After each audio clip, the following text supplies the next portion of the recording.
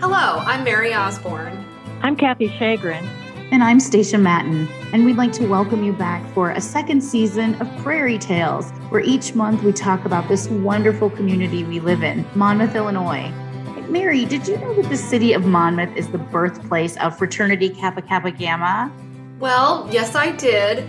Well, did you know that their mascot is an owl and the fleur-de-lis is their symbol?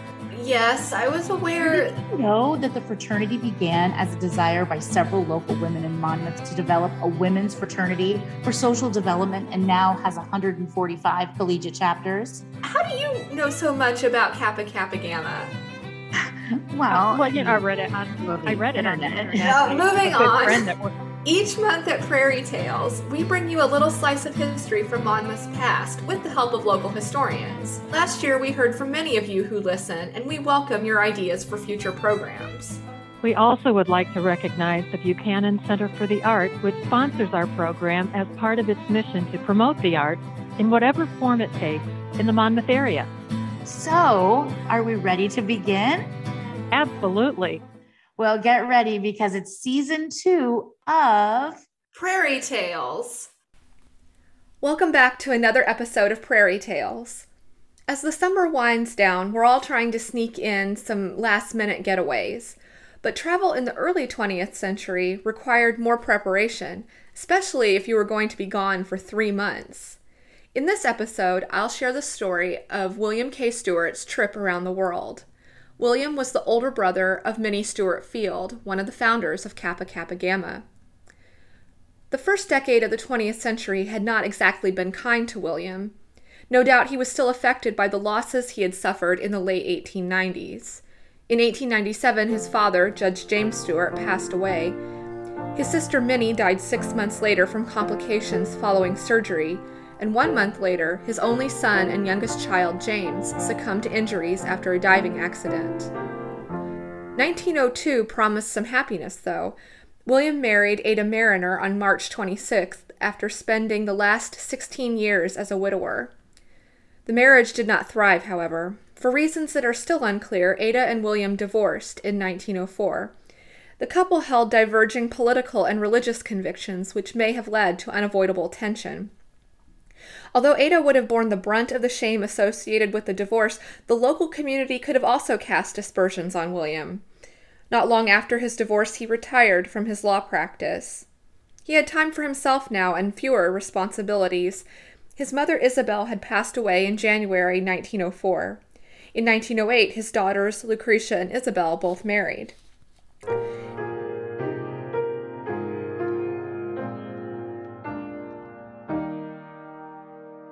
Now in his 60s, he might not have many more opportunities to travel, and William had the means at a time when financing extended trips was out of the reach of most people, especially in Monmouth. It was becoming more affordable, though, for the middle class to plan leisure trips. Perhaps an advertisement for a cruise caught his eye.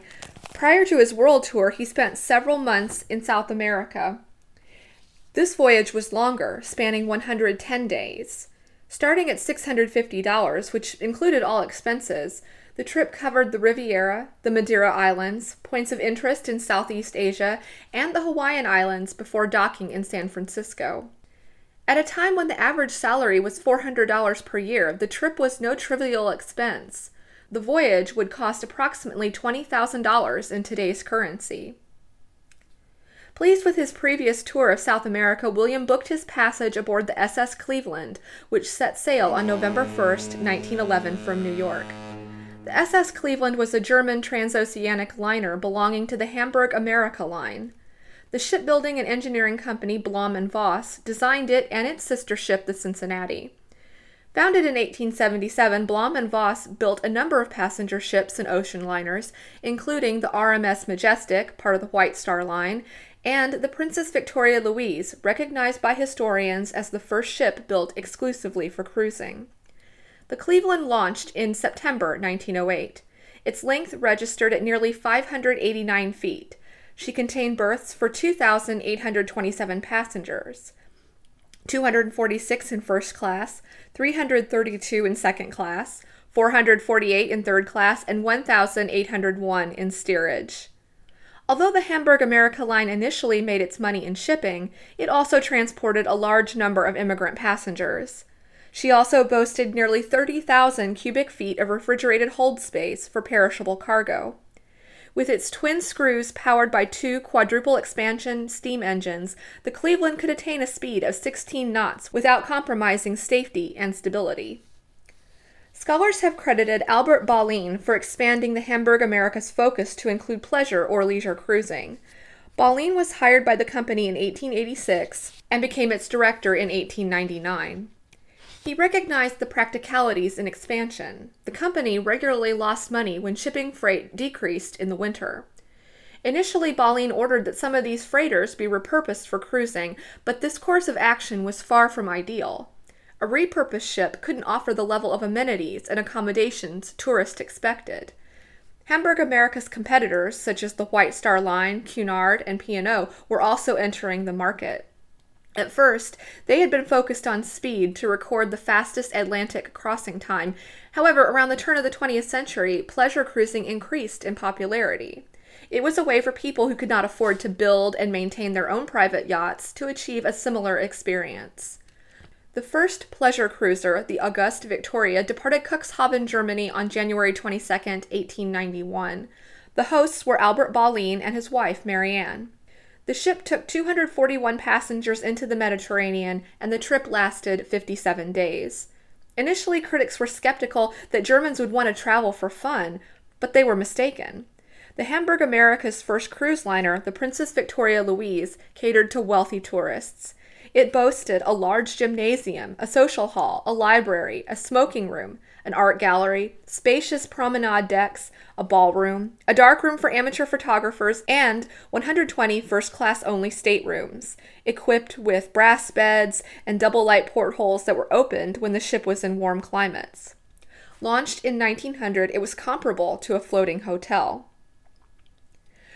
We might imagine that the Cleveland was similarly well appointed, and its passenger list was diverse. Newspapers noted some 37 states and territories, including Alaska, and 107 cities are represented in the ship's company. Interestingly, the liner had a tourist bureau and a woman social director. In addition to William, one of the passengers on board was Miss Charlotte Ehrlicher. In fact, she was one of the first women to go to sea as a ship's nurse, according to her obituary. Prior to this voyage, she was the director of nursing at Lenox Hill Hospital in New York City, and then helped organize the state welfare program in New Jersey. Charlotte served as the Cleveland's nurse and also kept a travelogue. Her letters were published in the American Journal of Nursing.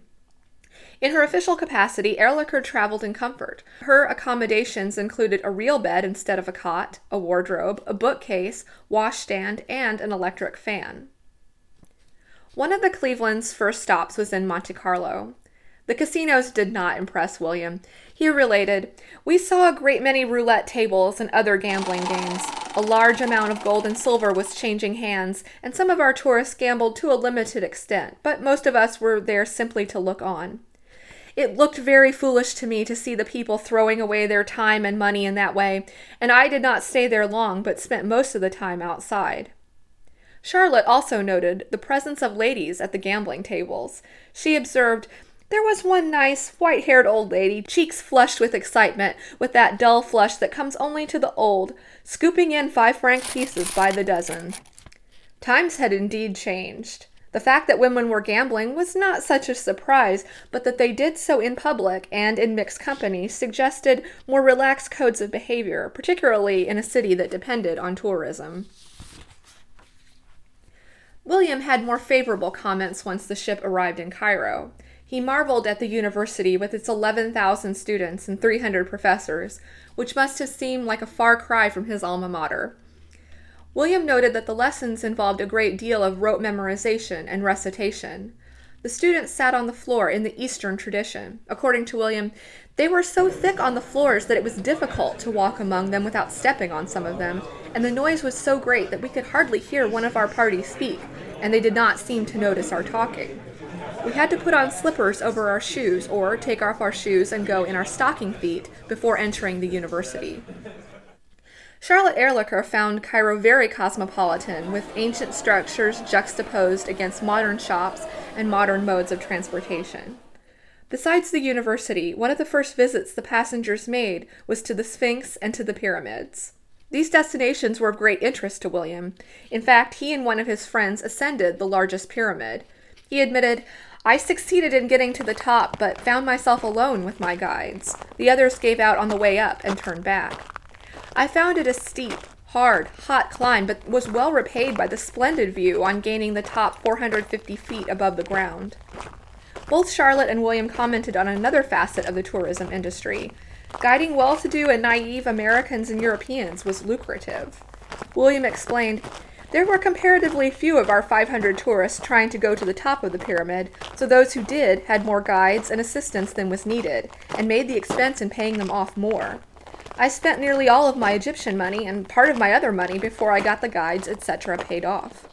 Charlotte stated, "At the edge of the desert there are donkeys and camels, with boys and men all clamoring to take you to the Sphinx for a shilling." The blending of cultures is fascinating. These were just a few of the examples of transnationalism contained in Charlotte's and William's accounts. What they witnessed was largely driven by economics, but the effects of colonialism ran much deeper. The Cleveland's next stop was India. The party missed the Delhi Durbar by a little over a month. In December, the Durbar, or Mass Assembly, commemorated the coronation of King George V and Queen Mary as Emperor and Empress of India. The 1911 Durbar is exceptional in that it was the only one attended by a sovereign.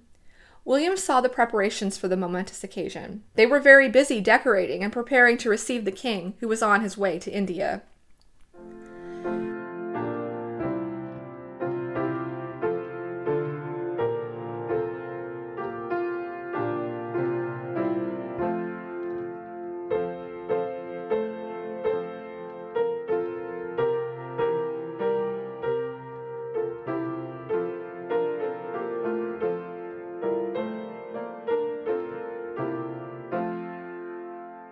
The effects of colonialism were also apparent when the passengers checked into the Taj Mahal Hotel.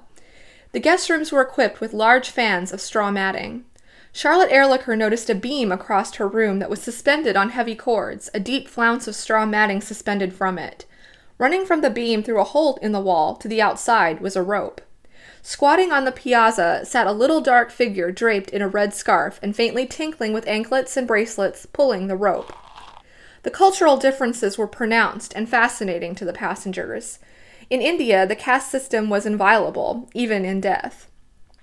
William's description of the cremation process underscores the differences. The body is placed on a pile of dry wood, and more wood is added. The fire is lit, and when all that remains are the ashes, they are gathered up and thrown into the water. The poor's ashes go into the ocean, but the wealthy's are released into the river Ganges. This would not be the last comment on death during the voyage. For the most part, the trip had been uneventful. That changed as the Cleveland headed toward Singapore. The island's beauty impressed Charlotte Ehrlicher. She remarked on the red-roofed houses and the Chinese boats called sampans, whose sails resembled moths' wings. The passengers eagerly awaited the impending ceremony that would accompany the ship's crossing of the equator. According to Ehrlicher, the ceremony was known as the christening. A man portraying the sea god Neptune came aboard and granted the captain permission to cross. During the ritual, a woman jumped overboard, intending to commit suicide. Charlotte recalled seeing a figure flat on its back, dressed in a black cotton dress, hands folded beneath the waist. A teenage boy also jumped into the water to try to rescue her, but to no avail. William recounted that the interruption halted the ceremony, and the ship stopped during the rescue attempt. The crew launched a lifeboat and recovered the woman's body and the young man, who was unhurt. Crew members then embalmed her body so that it could be transported to San Francisco. The tourists were feted once they reached Canton. It was one of William's favorite stops on the tour. He remembered, "We found the city flying the rebel flag and under a military governor, whose soldiers met us at the boat landing, and the officer in command informed us that we were the guests of the governor and would be given a military escort while seeing the sights of the city." Canton had been the site of a failed uprising against the Qing dynasty in April 1911. It is known as the Yellow Flower Mound Uprising. A local committee of businessmen held a reception for the party, and the governor delivered an address, which was interpreted by a young Chinese man who had graduated from the University of Illinois. The passengers received a similar welcome in Honolulu, this time with a larger American presence. A little over 10 years had passed since the U.S. had annexed the Republic of Hawaii at the urging of a group of expansionists. It then became a U.S. territory in 1900. Expansionists wanted to acquire the Hawaiian Islands for political and economic reasons, which likely became apparent to the visitors when they saw the American warships in Honolulu, and when they took an automobile tour of the sugarcane fields and pineapple groves on Oahu. The stop in the Hawaiian Islands garnered national attention, for the Cleveland collided with the USS Colorado, an armored cruiser, and damaged it. The Cleveland's pilot, M.P. Sanders, had suffered a heart attack, died, and lost control of the liner. An article in the Stewart family scrapbook reported, "The steamer struck the Colorado astern, jamming a gun near the cabin occupied by Captain William A. Gill. It is believed the propeller of the Colorado also was damaged." The Cleveland returned to San Francisco on February 1st, 1912. William spent some time with his sister Isabel and her family before returning to Illinois. In late 1913, he embarked on another excursion, this time to the South Pacific, where he toured Tahiti and New Zealand. Although unlikely, I like to imagine that he may have crossed paths with one of my favorite poets, Rupert Brooke, who was also living and working in the South Pacific. Charlotte Ehrlicher went on to work for the New Jersey Department of Health. She also operated a Red Cross canteen during World War I. During the early 20th century, an upwardly mobile middle class began to find new ways to spend their disposable income. A trip around the world allowed tourists to experience the other in a controlled, sanitized way. They also participated in a spectacle rather than immersing themselves in the culture.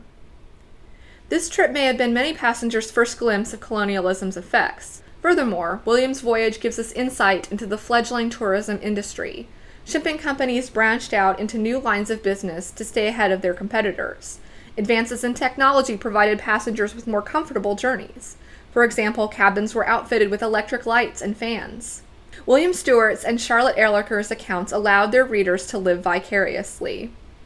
And that, friends, is where this tale ends. Prairie Tales is a production of the Buchanan Center for the Arts in Monmouth, Illinois. If you enjoyed our podcast, look for more content on Instagram at Buchanan Center and on Facebook at BCA Monmouth. Email us with questions and suggestions for future episodes at prairietalespodcast@gmail.com. Remember, not all history is found in a book. Sometimes it's found in the stories we tell. Just listen to the sound of the prairie, and you too might hear a tale.